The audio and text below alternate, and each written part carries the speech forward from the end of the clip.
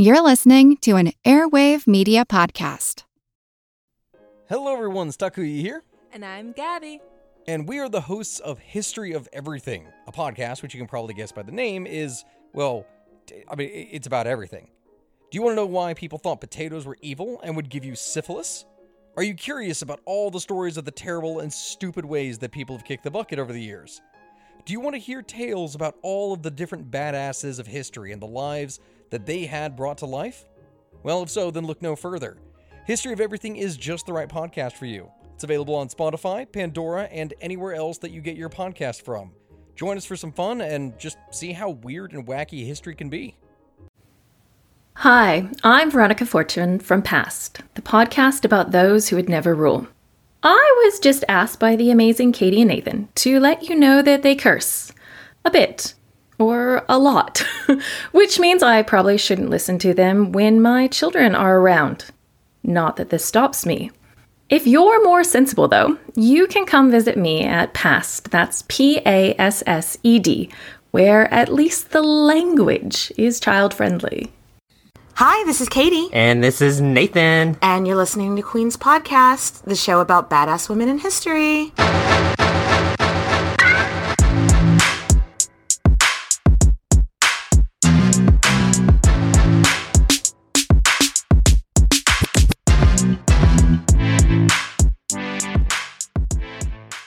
It is time for another episode of Queen's Podcast. Queen's Podcast, the last of the year, Nathan. Oh my gosh. It's about to be New Year's. It's about to be Christmas. But yes, it's Christmas in just a couple of days. It's Hanukkah right now. Happy Hanukkah. Happy Hanukkah. I'm not going to make the mistake when I jinxed the entire world. In 2019, in December, we were doing our Isabeau of Bavaria series. We were wrapping it up, and I was like, "Okay, everybody, 2020 is gonna be our year. Let's crush it." And narrator voice, we did not crush it. So I'm not doing that this year. You kind of just did. So I'm knocking. No, that was a cautionary tale. Oh, gosh. So, to be fair, because we had nothing else to do for an entire year in 2020, the podcast actually grew a lot that year. Yeah, I know. Nobody had anything to do, so they were like, let's just tune on in to some history. Let's bake bread and listen to podcasts. And we love that you're here. Okay, before we dive into Josephine Baker, part 2, we have a shout out. Shout out to Reagan. Yes, Reagan's mom sent us an email letting us know how big of a fan of the show she is. And guess whose B-Day is coming up on New Year's Eve? New Year's Eve, baby! So happy birthday, Reagan! Woo! Bring that Capricorn energy. Yes. Love it. Love it. Okay, Nathan, are you ready to get back into the life of Josephine Baker? Oh, I know. I am so ready because I know it's going to get a little bit dark. Yes. Because when we last left Josephine, Nazis. It was 1939, and World War II was kicking off, so a little bit dark. Yeah. And as you remember, though Josephine was born in the United States, she had renounced her American citizenship. They were super racisty over... Racisty? Racisty. Yes. Racisty. That is direct quote from Webster's Dictionary. They were super racisty over in America. So she was like, I'm done. And she claimed French citizenship, and she married a French Jewish man and, bought a French chateau. Oui, oui. French as fuck. French as fuck. Yes. So when France and Germany were officially at war, she took that shit personally. And in the last episode, we left off that she had just been approached by the French intelligence agency. The name of the agency was called Demieux Bureau. which is basically like the French version of MI6 or the CIA or something like that. Okay. Yeah. I see you, France, being all sneaky. So, the intelligence agency that was more or less assigned to, quote unquote, handle her, there's Nathan's air quotes that you can't see. I think that's the phrase they use when you're a spy, and they are actually... Did you never watch Killing Eve? Oh, yeah. No, you're right. Katie's right. Nathan said it here first, and probably a billion times. When have I ever been wrong? Don't answer that. So, the people that were more or less assigned to handle her as a spy was a guy named Jacques Abaté. And this was his first woman to handle as a spy. And they're super apprehensive about this. Like, she's famous. Josephine Baker is not just somebody you meet on the side of the road. Like, it's not... Isn't that the whole thing about spies? They're supposed to like go under the radar. So yeah, and not really happening here, and not be literally the most famous person on Earth, right? He would later tell the story of going to meet her for the first time, and he rolls up to this chateau and he sees her Rolls Royce, and he's expecting the Josephine Baker from the newspaper. Yeah. He's expecting her to come down the stairs in an evening gown and feathers, drinking a martini. But honey, let me stop you right there. When you are a working woman and you do shit every single day and you are on your day off, I'm not rolling up in a Rolls Royce. I'm chilling. I don't know. Yes, but also if I had an evening gown just to walk around in my house in, I might. Dripping in jewels out of the closet. But no, so he pulls up, and instead of like this like vision of glamour, he's approached by this woman in overalls who's been gardening, so she's like covered in dirt. And she's being followed by a trail of ducks because she has like a bag of duck food in her hand. And a bag of ducks. History is a bag of ducks. Food. That's the edited version of the Queen's podcast. But no, she's surrounded by like ducks and dirt and dogs and monkeys. I love this. And she runs up to greet him and is like, Oh, are you my friend from the agency? And he's just like, he thinks at first this must be her gardener. And then he's like, oh shit, this is Josephine Baker? This woman covered in dirt followed by ducks? Like, I love it. I love it too. Like, it just shows like the different, like the layers of her personality, I know. And then he starts to like voice his worries about her being too famous to be discreet, because she kind of is. She's super famous. Yeah, so, and she's not really a political figure at this point. She's just a performer. Yeah. So there is something that, she's just a performer. She just gets up on stage and travels the world. That's the perfect disguise, is to be able to go to different stages and perform, and people, you meet random people. So people get drunk, they dance with you, you talk to them, you figure things out. Darling, I don't plan on being discreet. I'm going to keep doing my thing. I'm going to travel the world. I'm going to get invited to parties. And then I'm going to bring that appealing back to you. Yes. And she's like, come on. But I see where he's coming from, because every spy he's worked with, every spy he's handled, discretion is their whole thing. And she's like, no, it's almost like he's out in the open. The more eyes that were on her, the better she was hidden in what she was exactly actually doing. Everybody done seen them titties. Everyone's seen them titties, and they're just like, oh, she's just tittying across the world still. She's still just doing her thing. So let her titties titty. Let them titty. Titties gonna titty. But no one's ever going to suspect. No one's ever going to be like, why is she traveling so much? Because this was a time when they were like keeping eyes on people. Like, why are they traveling so much? No one's going to ask that for someone whose job is to travel and perform and rub elbows with the rich and famous, you know? Yeah, so that's what she did. She's traveling from country to country to country across Europe, doing performances for, you know, politicians, having parties. And she would, you know, jot some things down in ye old invisible ink. And she would have things on her sheet music and take little conversations and hints that she heard.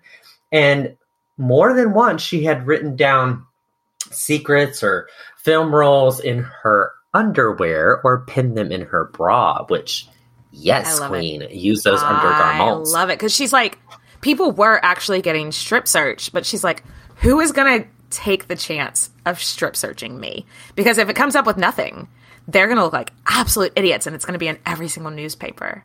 Because it's Josephine Baker. Yeah. Again, she uses her fame to be able to be like, wait a second. She is hiding in plain sight. She is spying in plain sight.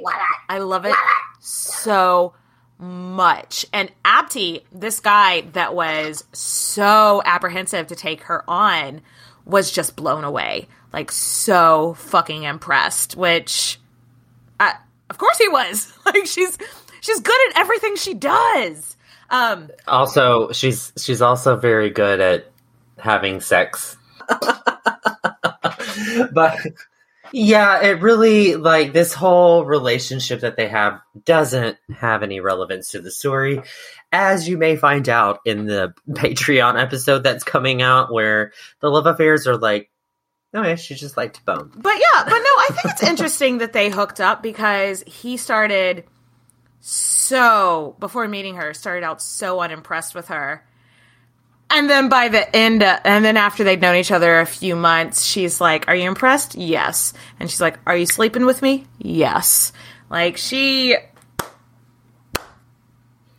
Yes. Good for her. Good for her. One of my favorite things, just side note about her, is that she walked into a club one time and everybody's partying and there's all these rich people there, and she knows she can get all the jewels and money. And a guy walks up to her and is like, what do you want? She points to the hot guy over there. She's like, him. I read about that too. It's like, yes, queen. And it's just like, that must have been so liberating. I remember reading one thing that she said after coming to France. So this is backtracking 10 or years or so.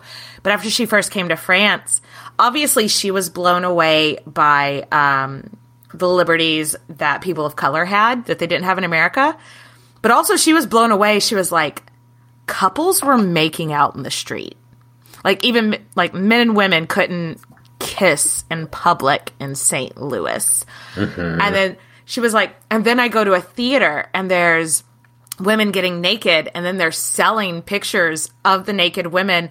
And she was so scandalized that she spent all her money that she had when she first, not all of it, but a good chunk of her money that she had when she first got to France on pictures of naked ladies, just because she couldn't get them in She's America. Like, wait, why did I do this? Okay, I love it. I love her.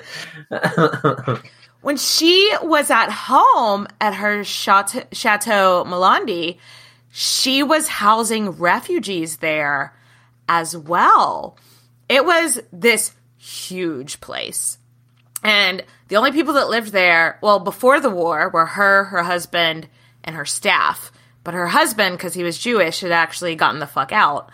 So it was just her and her staff and this huge fucking place. So there was plenty of room for refugees to live comfortably. Yeah, and what a great thing to do, in my opinion. Of course, and everyone's. I don't think this is a hot take. I don't think so either.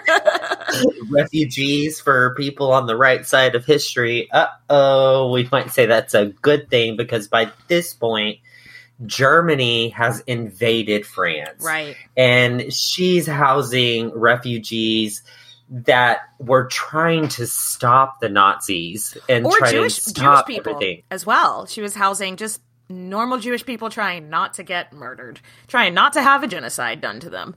And this takes, I don't like the phrase this takes balls, because balls are weak. This takes ovaries, is what it takes. Yes, queen. Because it was Nazi occupied, German occupied. And there was a time where the Germans did come knocking on her door, and she was able to be like, a little old me? What do I have? I don't have a mind for politics. Why would I have anything? And like convince the Nazis to go like, away. Here's my bananas and my titties. Yes! Titties and they were to like, stop okay. tyranny. And if wait. titties to stop tyranny. That is how we create world peace, Katie. Titties to stop tyranny. All right. I'm into okay. it. But no, if they would have found that she was housing refugees, they could have killed her then and there. No, like just shot her execution style. Shot on the spot. It doesn't matter No if you're trial. Josephine Baker or not. No, and she doesn't have an American passport, so it's not like it would be like starting shit with America. That takes such big ovary energy, big clit energy, big titty energy. Love it. Titties against tyranny. Titties against tyranny. So, side note, we don't know where else to put this, but we're hardcore nerds, and as you should know, we like to throw in a little bit of side note energy in here. You know? all the time. And it is that the bed that she owned at her chateau, one of her beds, not like the one she slept in, but one of the beds that she owned belonged to Marie Antoinette. Maybe you've heard of her. Yes. Let them eat cake. Except she never said that. But I just love, like, how French the fuck is that? Anyway, honestly, we do not have enough time to discuss all the things Josephine Baker did during the French Resistance during World War II. There is a book out right now called Agent Josephine. We'll link to it in the show notes. She is absolutely a war hero, which we'll get to. She was recognized as Titties against tyranny. Titties against tyranny. She flew planes. She smuggled secrets. She hid refugees. She did fundraisers. She secured fake passports for Jewish people to get out of the country. She risked her life so many times. And when somebody asked her later, like, you must really love France, she said, yes, I love France, but I hate discrimination even more. So she was able to recognize, because she had been discriminated against so much of her life, so she was able to recognize that this is more than a political thing. This is a discrimination thing, and it kept her going. It fueled her fire. So, I'm getting chills just talking about how. I love it. So she's touring the world, right, guys? Mm-hmm. This is part of her gig as a spy, is being able to tour the world, and she's in North Africa. And she's secretly transferring Jewish people into Morocco. But at this point, she unfortunately suffered a miscarriage. We don't know who the baby daddy is, but does it matter? No, it's Josephine Baker, and she can have a baby, and we'd be like, good for you. She really wanted children. We know it didn't belong to her husband, Jean Leon. Because they had been separated for months. Katie's learning French. Say it one more time. Jean-Léon. But in my Texan, I would call him Jean Lion.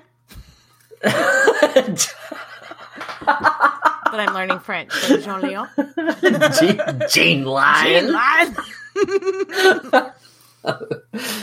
He turned out to not be such a great match for her in the end, which again, we're going to do a Patreon episode about the lovers of Josephine Baker, so we'll go into him more then. But their relationship's over, so he's not the baby daddy, is really all that matters. And you know what? Again, it doesn't matter who the baby daddy is of this lost child. It doesn't matter. She's in treatment, recovering from a miscarriage for 18 months, guys. 18 months. It was, she got So she had to have an emergency hysterectomy, and I just don't know enough about what went wrong for it to be 1940s. But 18 medicine. Yes. And but like it sounds like she's very lucky to have survived at all. Thoughts. Any medical procedure before the 1990s, and I'm like, hard no. But it was so serious that a Chicago newspaper literally ran an obituary on her. And then she released, this is like the original, like how they release on social media, so-and-so died. And it's like, no, not really. Bitch, I'm here. Still here. And that's literally what it was. She's like, I'm far too busy to die, which, yes. Very on brand Good for point. her deflecting with humor. Which is something you always see with people that have had, rough childhood, and then have a lot of trauma. Deflect with humor. Like, I'm far too busy to die. But she was really, really, really going through it mentally, I do believe. Like, she was having a bad time. Yeah, big old bad time. And she learned at this point that, children, hysterectomy, probably not going to happen. She wanted kids. She wanted tons of kids. But when you're a career woman like she was as a dancer in specifics, sometimes you have to put that off a little longer. Well, and also they didn't have the help that people have now. If you want to have kids, but you never want to be pregnant and you're as rich as Josephine Baker, get a surrogate. Or you can, or there's even it's just different now than it was then. So she was thinking, I'm going to put off children until after the war. I'm going to, because she was dancing. Then the war happened. I'm going to put off children until after the war. And now this is taking that option away from her. And she was heartbroken. Yeah, absolutely. She had wanted kids. After her recovery, she continued with the efforts, but she remained in Morocco. And she was finally able to return to Paris for the first time in 1944. So this was 1940. So it's been 4 years. She's been back to France, but she hadn't been into Paris. Yeah, But her not chateau Paris. was Her chateau was hometown. 5 hours out of Paris. Yeah. Yeah, and she was now 38, and just to give some little perspective to it, she first arrived in Paris when she was 19.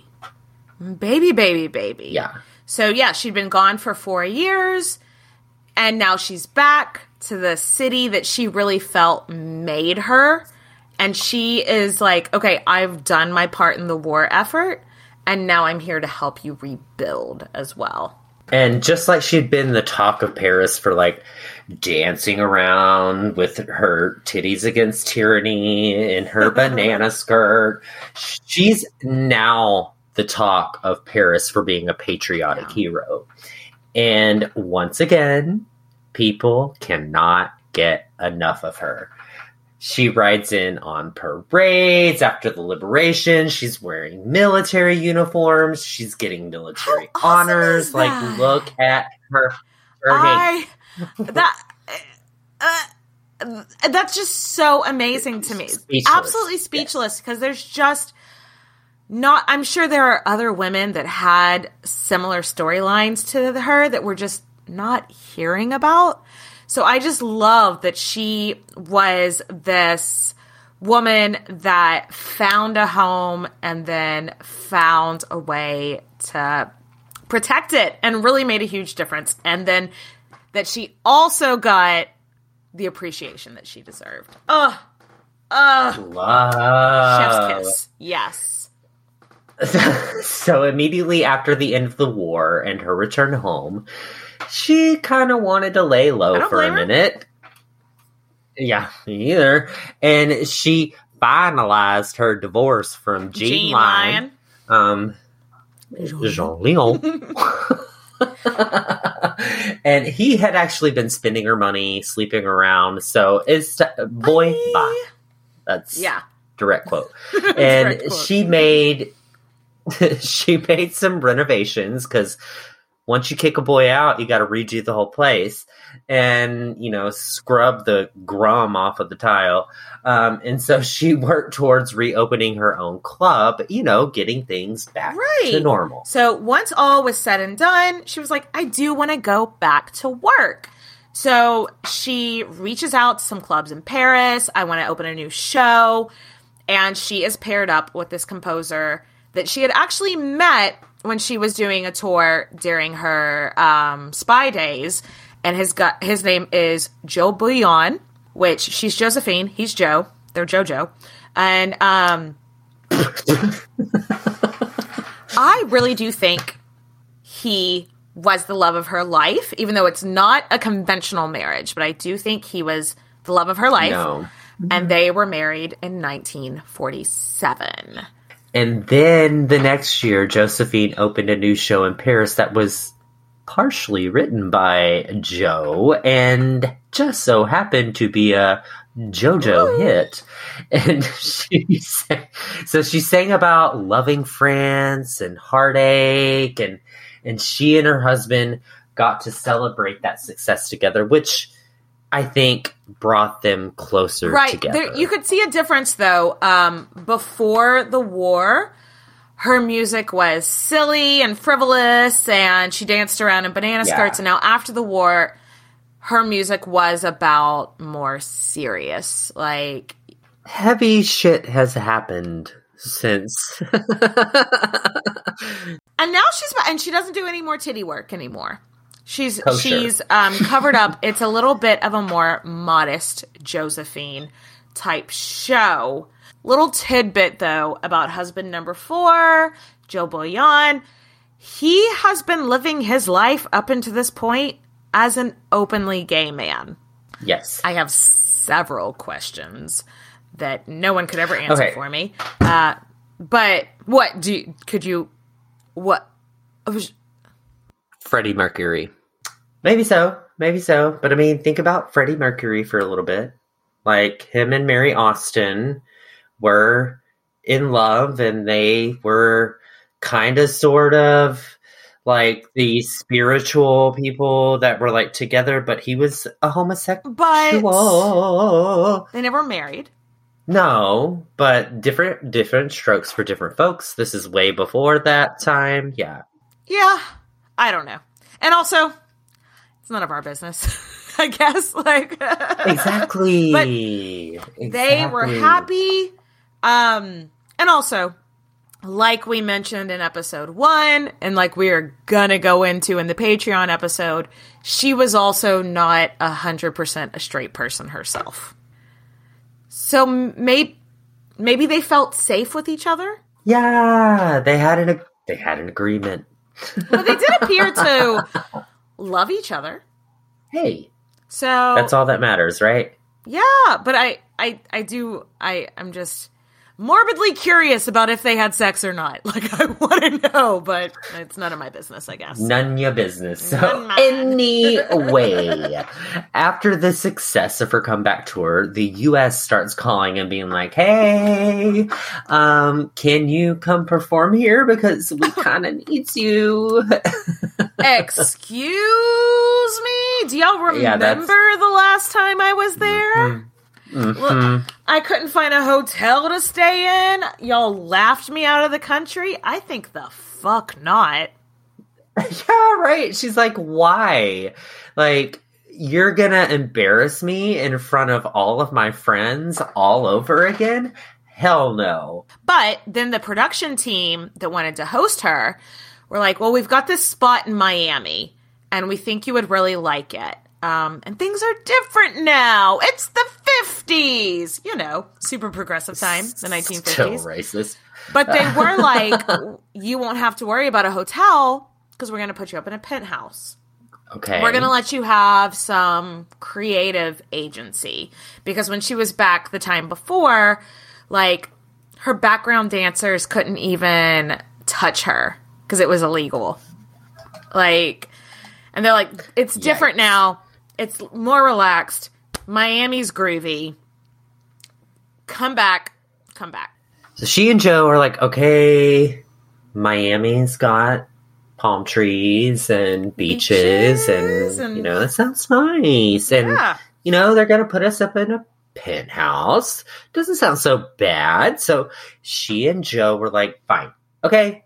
Let's do it. Cool. Let's do it. And if it sucks, we just come home. What do we have to lose? So Awkward Joe silence. and Joe. Awkward silence. So Joe and Joe pack their bags and they head to America for her second time in 20 years. And I think this is a good time to take a little break, top off our drinks, and then we'll come back and see how that goes for them. Everybody shush! William Shatner has something to say. Cat and Jethro, box of oddities. What do you do when the woman you love dies?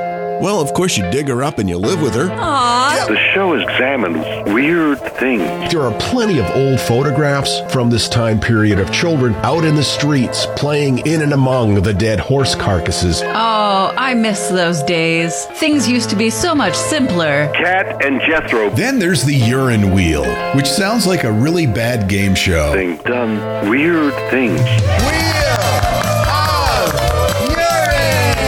Cat and Jethro, box of oddities. That is really mysterious. Join Cat and Jethro Gilligan Toth for the strange, the bizarre, the unexpected as they lift the lid and cautiously peer inside the Box of Oddities. The Webby Award-winning Box of Oddities podcast from Airwave Media.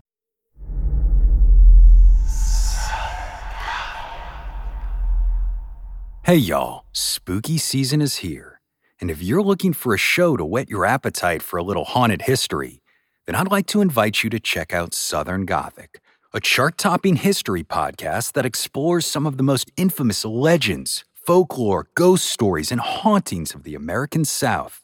We've covered all sorts of stuff from the Bell Witch of Tennessee to the disappearance of the Confederate submarine, the H.L. Hunley.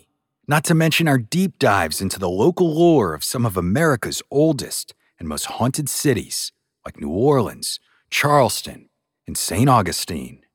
So, if you're ready for a little good old-fashioned Halloween storytelling with a commitment to quality historical research, then be sure to check out Southern Gothic today.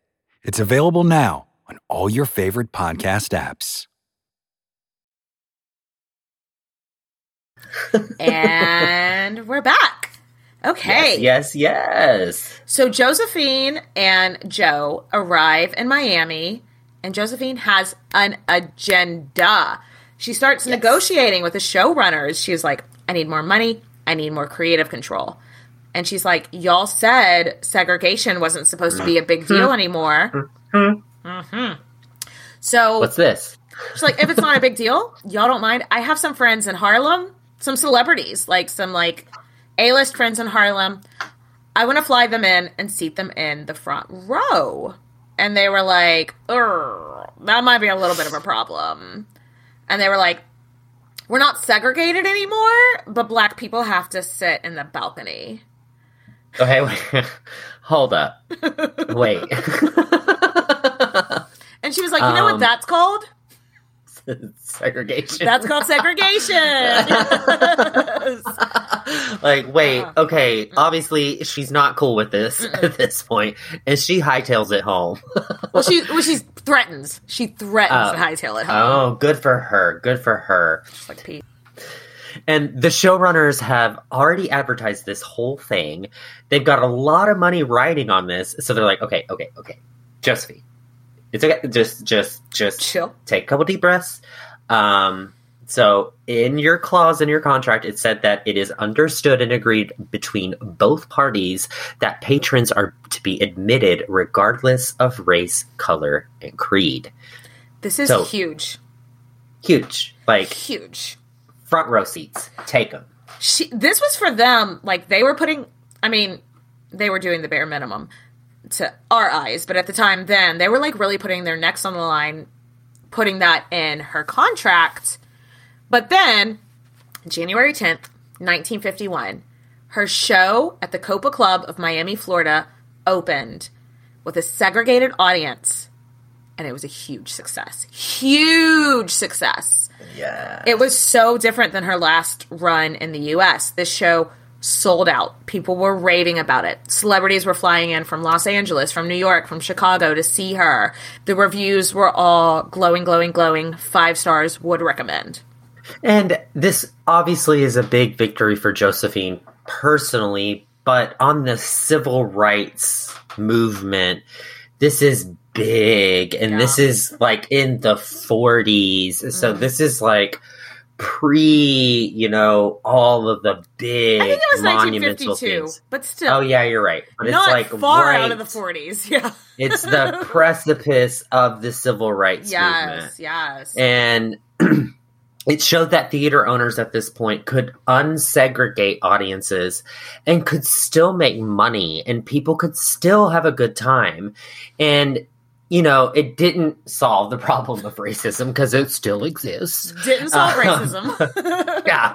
It did put forth the chain reaction that, I was talking about. That Yeah, put together the chain reaction for like all these other theaters to be like, we can unsegregate our audiences and still they make don't money. care.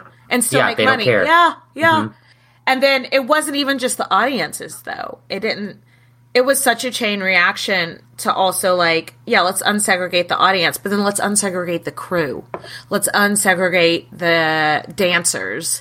You mean theater made some groundbreaking movements in desegregation? Yay! How amazing is that?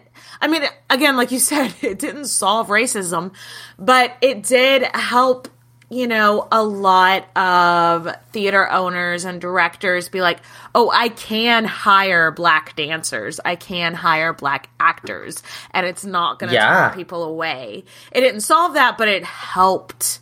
It was baby steps. And Josephine started it. All these companies all throughout the U.S. were on the phone. And so she ends up going on the road, doing this tour, basically showing these companies, look, you can be desegregated and still show a good time. Let's do it. Because every single show killed it. Sold out. Rave reviews. Everything went well. Every single show. And in every single contract. And she was so powerful at this time that she was one of the only women that had control of her own contract that way. And to be like, no, these are going to be every single audience unsegregated, every single set crew unsegregated. Fucking huge. I love her for this. I know, but however, her trip was not without drama because it's the 50s and the 50s are problematic and the majority of the U.S. is still segregated. So not a chill place to be as a non-white person in America. Nope. Okay, so let's paint a scene. Let's paint a picture. It's October 16th, 1951. And she is in New York during her wildly successful tour. And so she and her husband, Jojo, and all their friends are at this place called the Stork Club in Manhattan. And the Stork Club at the time was just this. It makes me think of Studio 54 in the 70s. It was the It place. The It place for all the celebrities, like Frank Sinatra and the whole Rat Pack went there. Just huge celebrity spot. So they get there with their crew and they are sat at a table and they put in their drink orders, they put in their food orders, and they wait and they wait and they wait for over an hour. And nothing happens.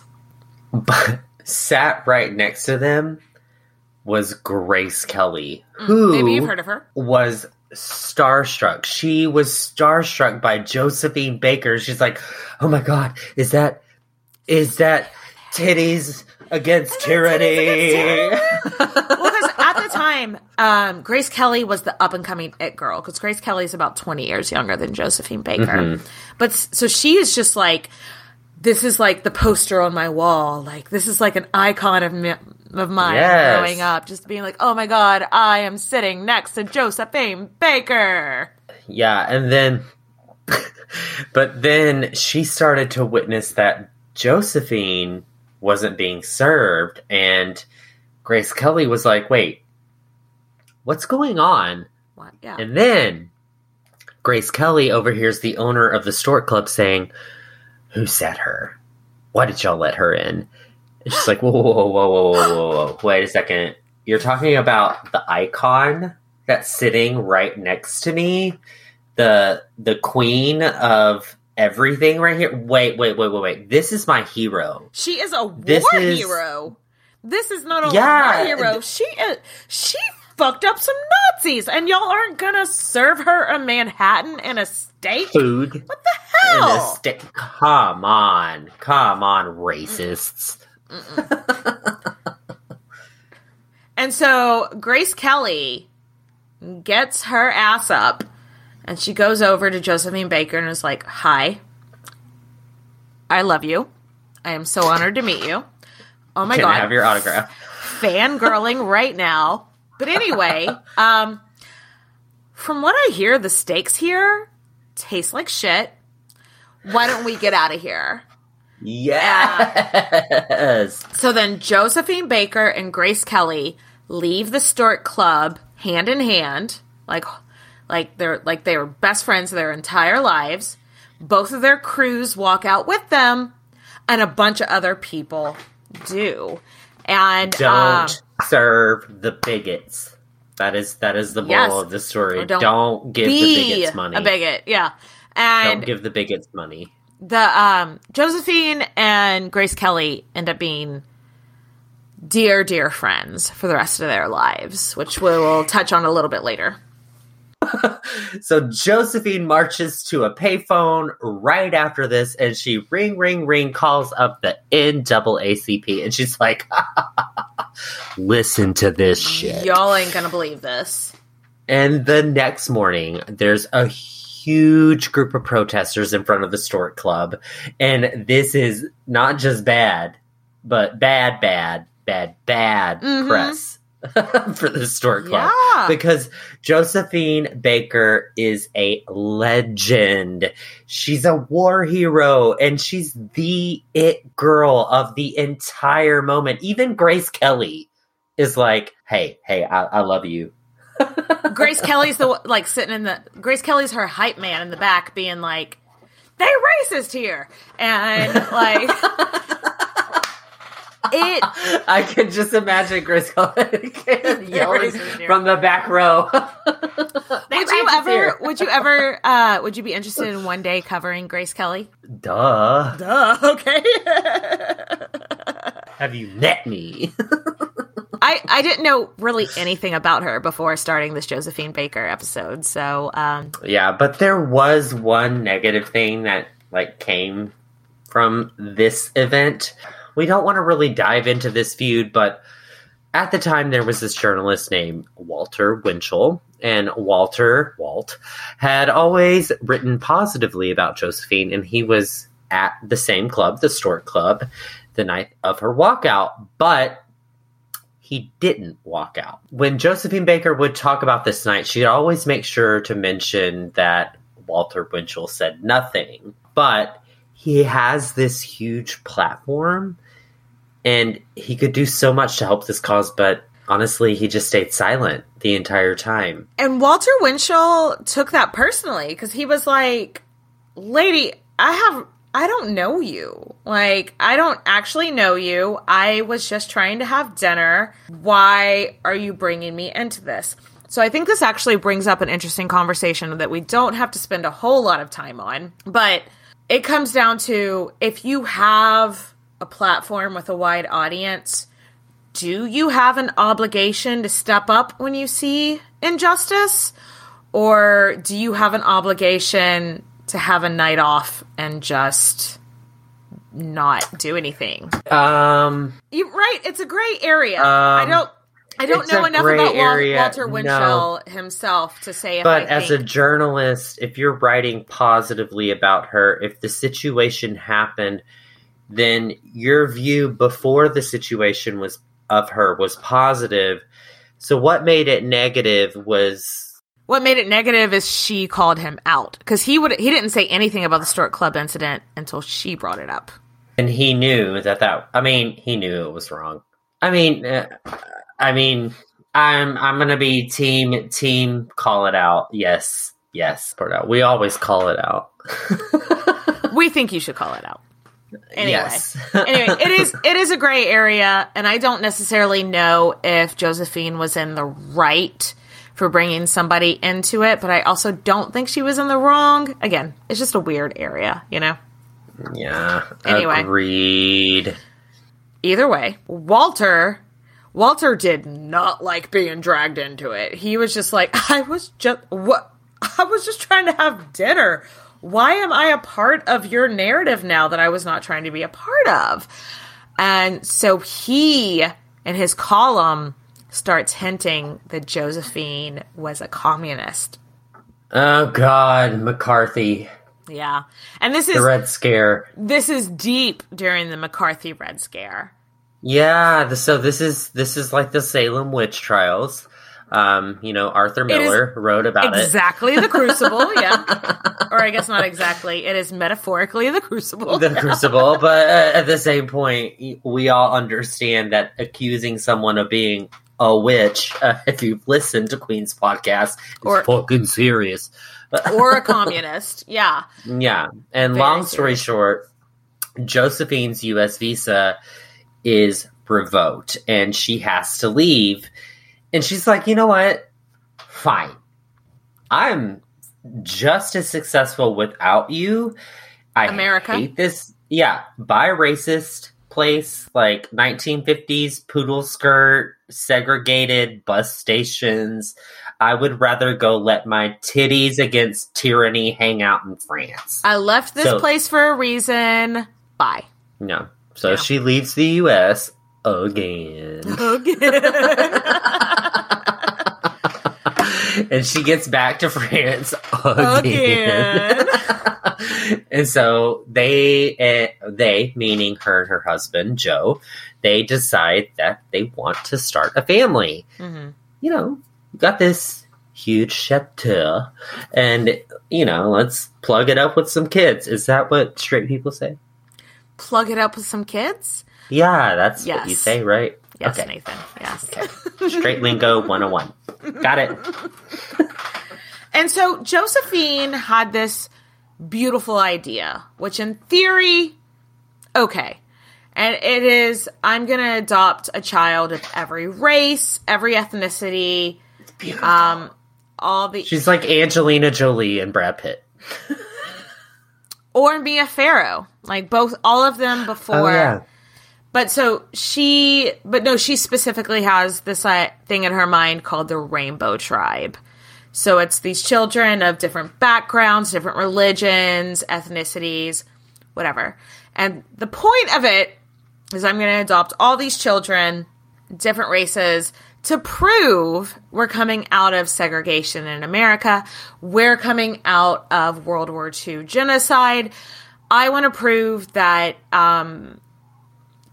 if children are raised together to love each other, there's no racism. Racism is taught, not inherent, which on paper is beautiful.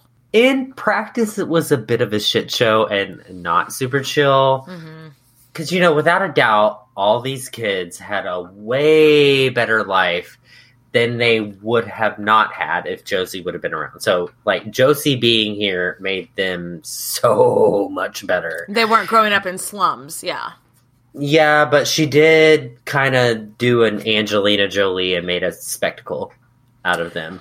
Yeah. Where it was like, look at my rainbow family. Oh my God, aren't they rainbow? Aren't they rainbow family? Oh my God. So it got a little overkill-y. She would dress them up like the children from Asia. She would put them in Mm. stereotypical Asian clothing. Yeah, like the children that were supposed to be Jewish, she would put them in very Jewish.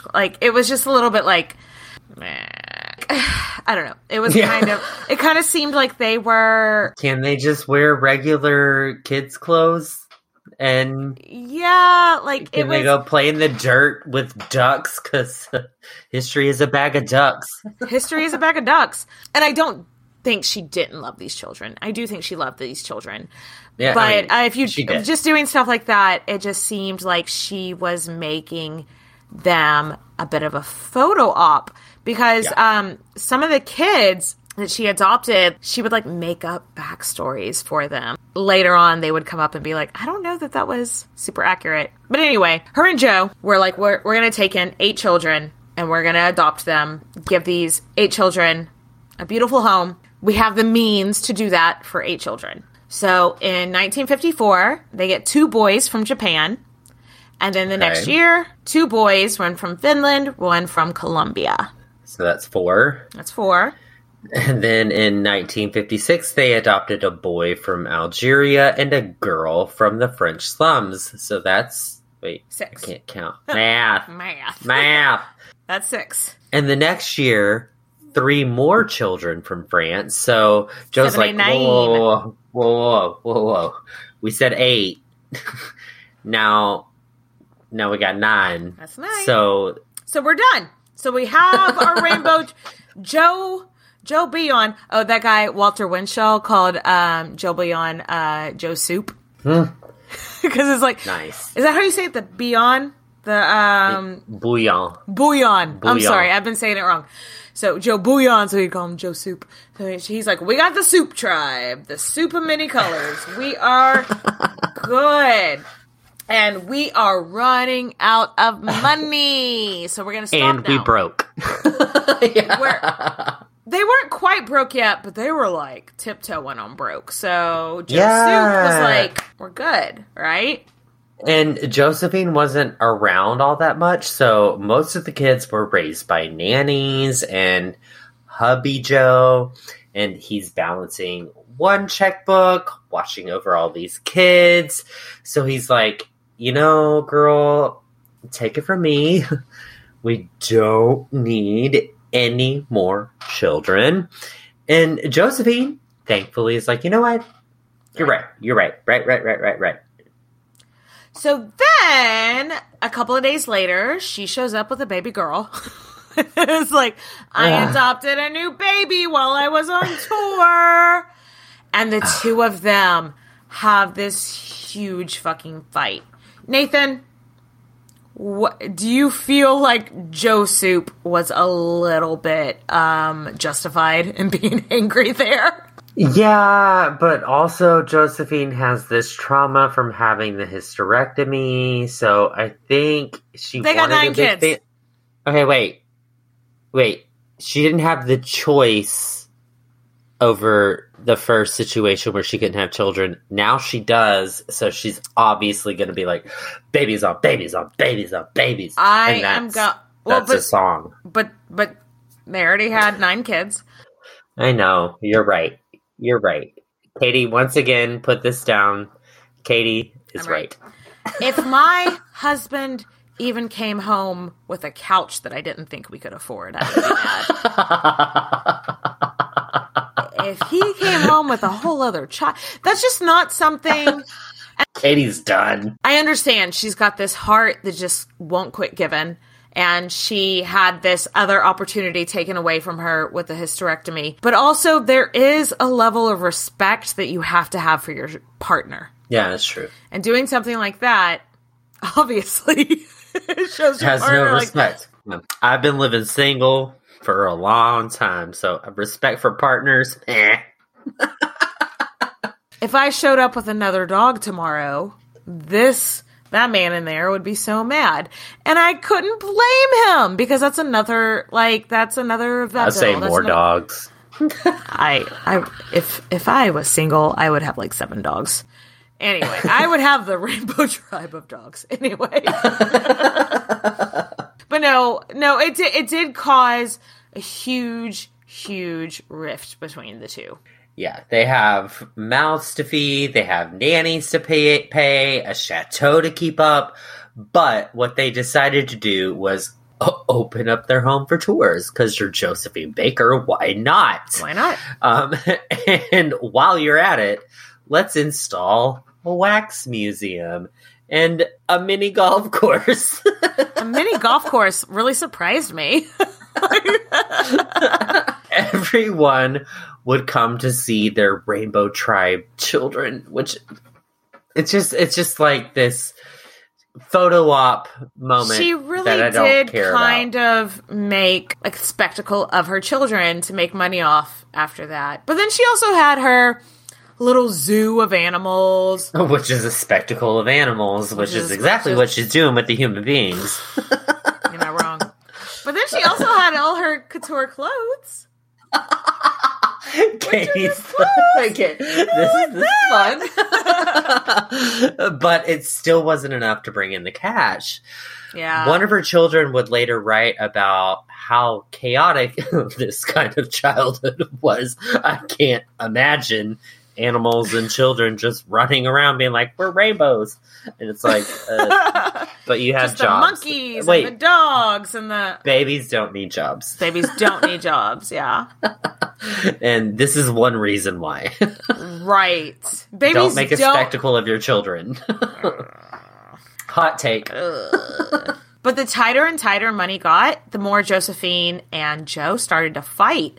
And apparently Josephine would be really fucking mean to him.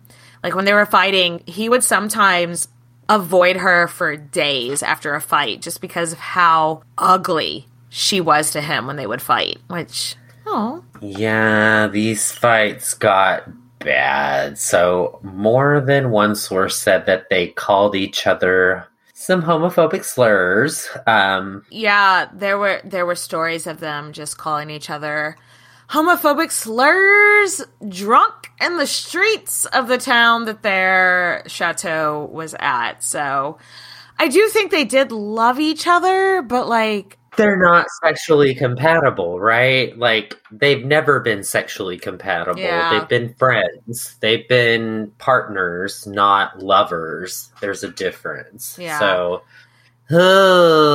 they aggressively start cheating on each other. Surprise. And they're having sex with same-sex partners. Surprise. And they are being super duper toxic and rubbing it in each other's faces. As much as I love Josephine for so many things, there are things in this section, the next couple of minutes that we're going to talk about that I don't love. But everyone has their breaking point. One day, Josephine comes home with yet another baby. And this makes 12. This is the second time she has come home with a baby without asking her husband, who is the caregiver. He is I buy a dozen donuts. I buy a dozen donuts, not a dozen babies. I mean, I hate to be mean, right? But meh. Joe just goes, I'm done. I'm fucking done. I can't do this anymore. And honestly, again, I don't know that I can necessarily blame him. But I couldn't either. Like, at this point, he's just done. Discussion. Yeah, so he moves to Buenos Aires and opens up a French restaurant and club as a homosexual man does. And he'd send money home. He's a composer, so he opens a club. Yeah. But of course I would open up a restaurant and a club and a bar. I mean, that would I like this guy. But he sends money home when he can, but it's not enough to really help him, Josephine. But they never actually divorced for the rest of their lives. So this was her last legal husband. Yeah. So it's pretty much over in 1961. So not formally divorce. Yeah. And that's air quoted again. But it's over. So like them together, but you know what? I need to take a quick break. I need to get a drink. And devastating. Devastating. Let's circle back, find our synergy, and piggyback off of the conversation ahead of time. And be right back.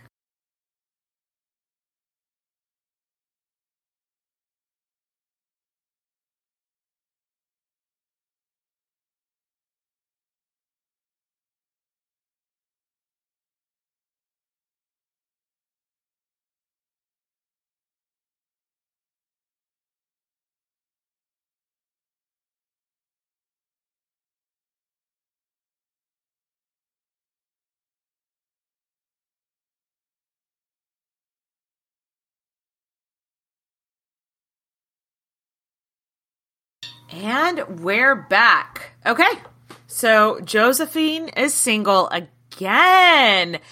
And now she's the one responsible for the finances. And when she realizes, like, she's looking around, she's looking at the books, and she's like, y'all, I am broke. How did this happen? How did this happen? She says as she stands in her newly remodeled chateau with the mini golf course, her 12 children, multiple nannies, and her zoo of exotic animals.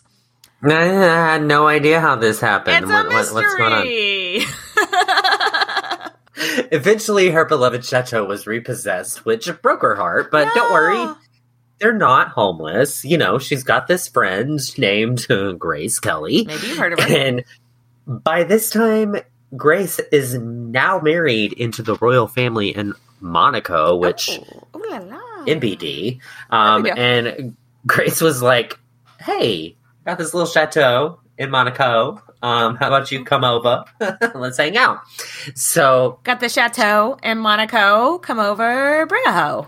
I love this. Yes. And plenty of hoes I could gladly invite to Grace Kelly's house. It's just me. So, unlike bringing hoes,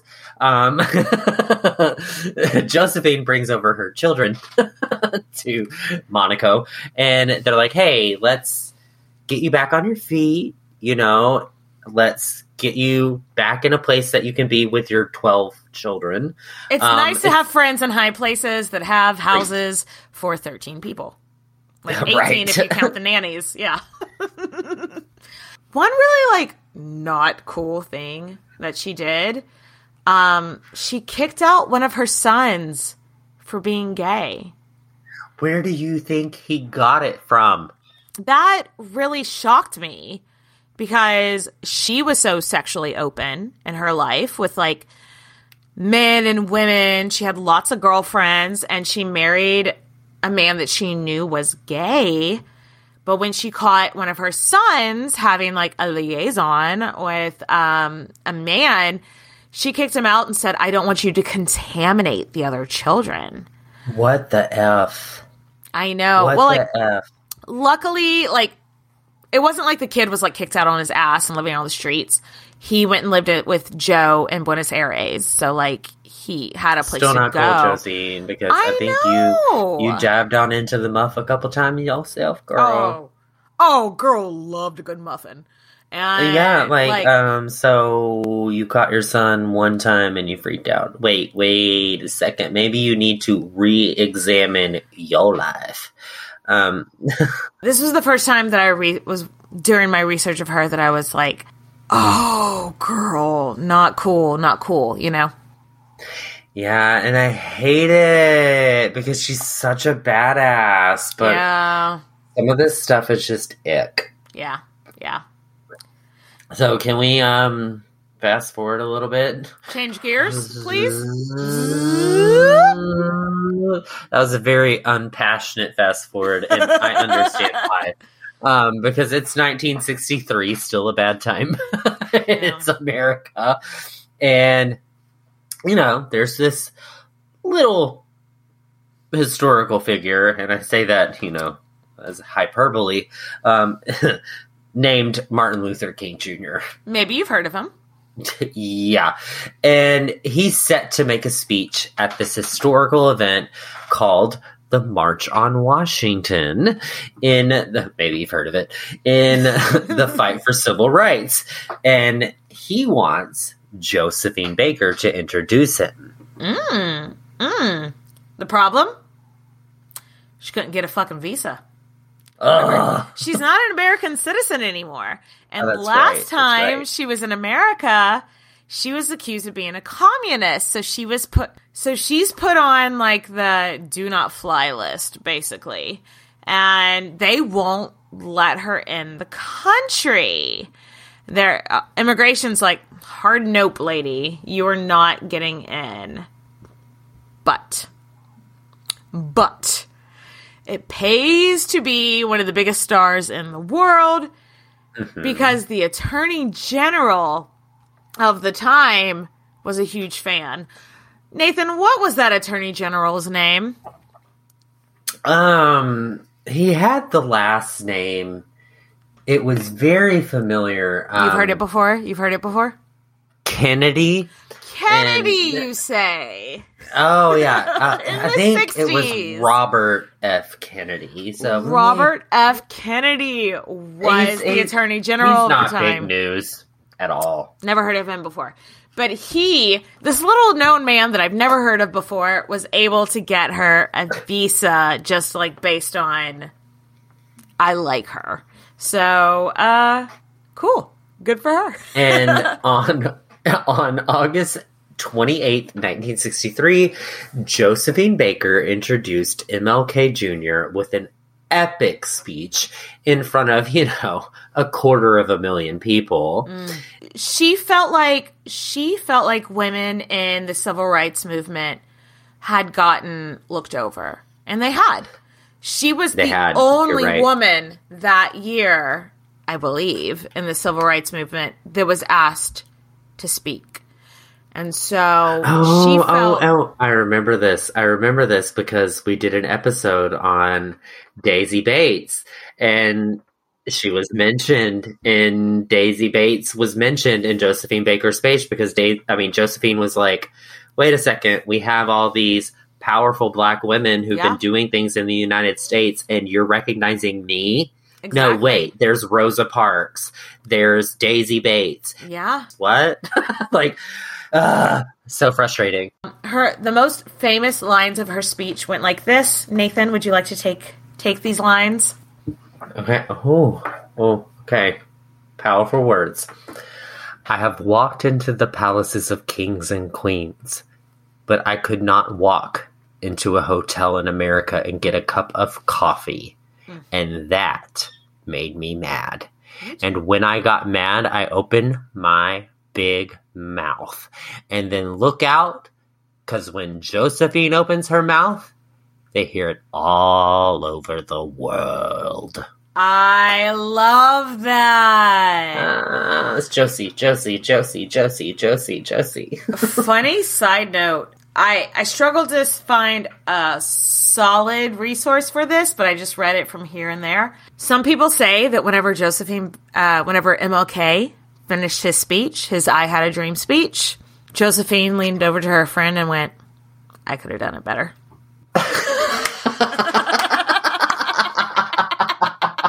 Oh my god. I love her! She's not perfect, but I love So, 5 years later, MLK was assassinated, and his widow, Coretta Scott King, approached Josie about taking his place as the leader in the civil rights movement. And she's like, ew, hard pass. No, thank you. You know what? Your husband just got killed. I have a dozen of children, and I can't leave them without a pastry master. A mother. When we learn about the civil rights movement here in school in America, I also realize that we probably aren't learning very in depth, but I didn't realize Josephine Baker was such a huge part of it. Did you? No, and she continued to be a pretty huge part in all of this. It's the fact that MLK's wife was like, hey, do you want to come be his replacement? And she had to say, no, thank you. I didn't realize that. That's what a monumental person she was, I know. In the next few years, she spent on the road traveling as one does as a beautiful performer. As a beautiful performer who was deeply, deeply in debt.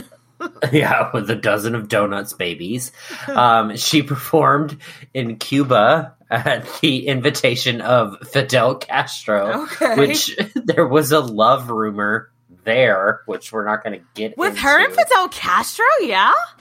Allegedly. We're not going to go there. This is problematic. She also toured in Yugoslavia, which sounds way better than touring Fidel Castro. Fun fact, she toured Yugoslavia, And she was the first African-American woman to ever perform in Yugoslavia. She donated a bunch of money to a home for children in poverty then, which probably did not help with her debt. Okay, touche. Big heart. Big heart. Empty pockets. Big heart, empty pockets. Yes.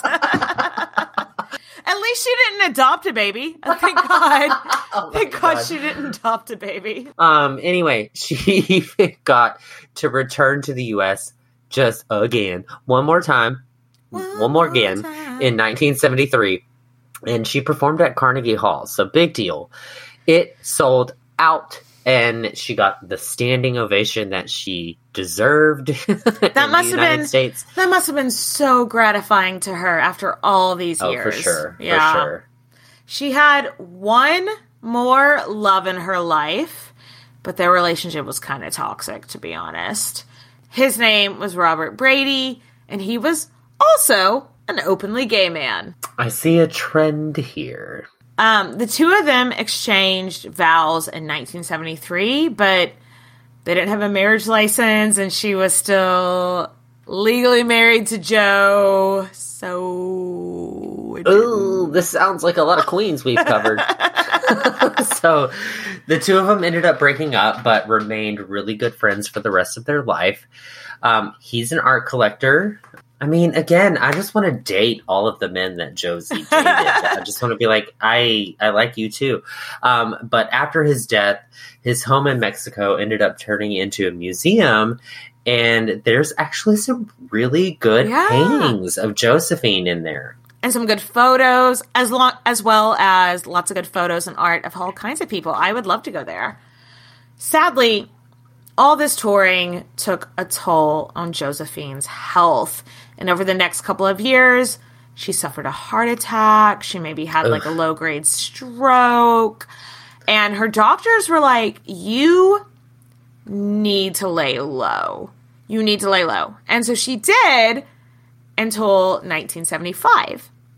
And 1975 marked her 50 years of her first performance in Paris. Okay, I can't blame her, because at this point, I'd be like, bitch, let's throw a party. I was in Paris 50 years ago. Lego. Like, where's the champagne? Doing it. Because we're French. And where's the escargot? Barf, I don't want any. But where's the cheese? Let's go. She's like, it is time to party. And it's time to party about me. And she did. And she totally did. She threw this she planned to throw this big show with all of her biggest hits over the last few years. Big costume changes. We're talking like reveal. Not a Janet Jackson boob reveal, but we're talking like clothing reveals. And she was going to be the center of attention of it all. And guess who just so happened to fund the performance? Who? Grace Kelly. And Jackie Onassis Kennedy. Hello, Kennedy from the Hail Mary. Hello back there. Hello. I got friends in high places. Okay. Y'all, speaking of friends in high places, on the opening night, guess who was in the front row? We got Liza Minnelli, Mick Jagger, Diana Ross. Oh, I'm going to do it. I'm going to say it. Okay. Marry, fuck, kill. Ooh, marry, fuck, kill. Liza Minnelli, Mick Jagger. And obviously, I'm fucking Mick Jagger. I'm sorry. That is the straightest answer I could have given, but it's the truth. I don't know what to do with the other two. I don't want to kill. Can I marry both of them? Can I be in a three-way marriage with Liza Minnelli and Diana Ross? Sister wives. Okay, I'm going to say it. Okay. I'm marrying Mick Jagger because I can get regular sex from him. I'm fucking Diana Ross because I bet that bitch could fuck good. And Liza Minnelli, I'm going to kill you. I love you. I love you, girl. Hats off to your mother. But I do. You know, I said it. I'm horrible. I'm going to hell. I'm going to gay hell. Me and Liza Minnelli are birthday twins. And now I'm going to actual hell. Yeah. So he's got even more for you. So, have fun in hell. So, okay. This show was a huge fucking success. Like, Josephine's show sold out every single night. In fact, they had to pull the chairs out and put them down the aisle. Yes, they had to bring in like the lawn chairs for people to sit in. I love that so more moment people when I'm could like, see it. oh, I'm that famous? I'm that famous? Every newspaper, every radio show, everybody was raving like Josephine is killing it 50 years in, and she is still the star she has always been. And she is once again the hottest ticket in Paris, just like she was when she was 20 years old. I love this that, because this does come full circle, which we always have to have this moment, because while her popularity and stardom was going great, her health was not. And 4 days after her opening night of her show, after only 3 performances, Josephine is found unconscious in her room. So she had slipped into a coma overnight and never woke up. Yeah. And she was surrounded by all of these newspapers and magazines that had given her glowing reviews, which is... I would have done the same. I love that she went out reading her glowing reviews. The very last thing she saw in her waking life was 5-star reviews about herself, saying how wonderful she was. And as a child that grew up in a home that never accepted her, that's all she ever wanted. Full circle. And I love that. I don't love that her life ended early, but I love that it ended going out reading about how much everyone loved her. She finally fit in. Oh, I love that. I know. So Josephine's funeral was in Monaco, and there were 20,000 people who mourned. That's there. A lot of mourners. Yeah. True statement. And she was buried there in Monaco initially until 2021, where she was moved to the Pantheon in Paris. And it's this Roman building in Paris Paris. I'm Parisian, not really. I mean, 30% French. It's okay. 23andMe over here. 23andMe, please sponsor the podcast. I didn't know what the Pantheon was, so I kind of had to look it up. And it's it's this old ass building, but the people that have been buried there since it's a very, very high honor, like in French society. And out of all the people that have been buried there, only 6 women are in there. And Josephine was number 6 in 2021. Like that. Wait, and can I ask the question? Yeah. How many black women are buried there? Just Josie. Just Josie. Yes. Round of applause. Yes. And so, she spent the first half of her life being unwanted because of her skin color. And now she is wanted everywhere. She's got the highest place. Like, come on, highest girl. honor. What? And, what a wild life. So let's raise a glass to Josephine Baker, our last episode of 2022, and just the most iconic bitch. Cheers, bitch.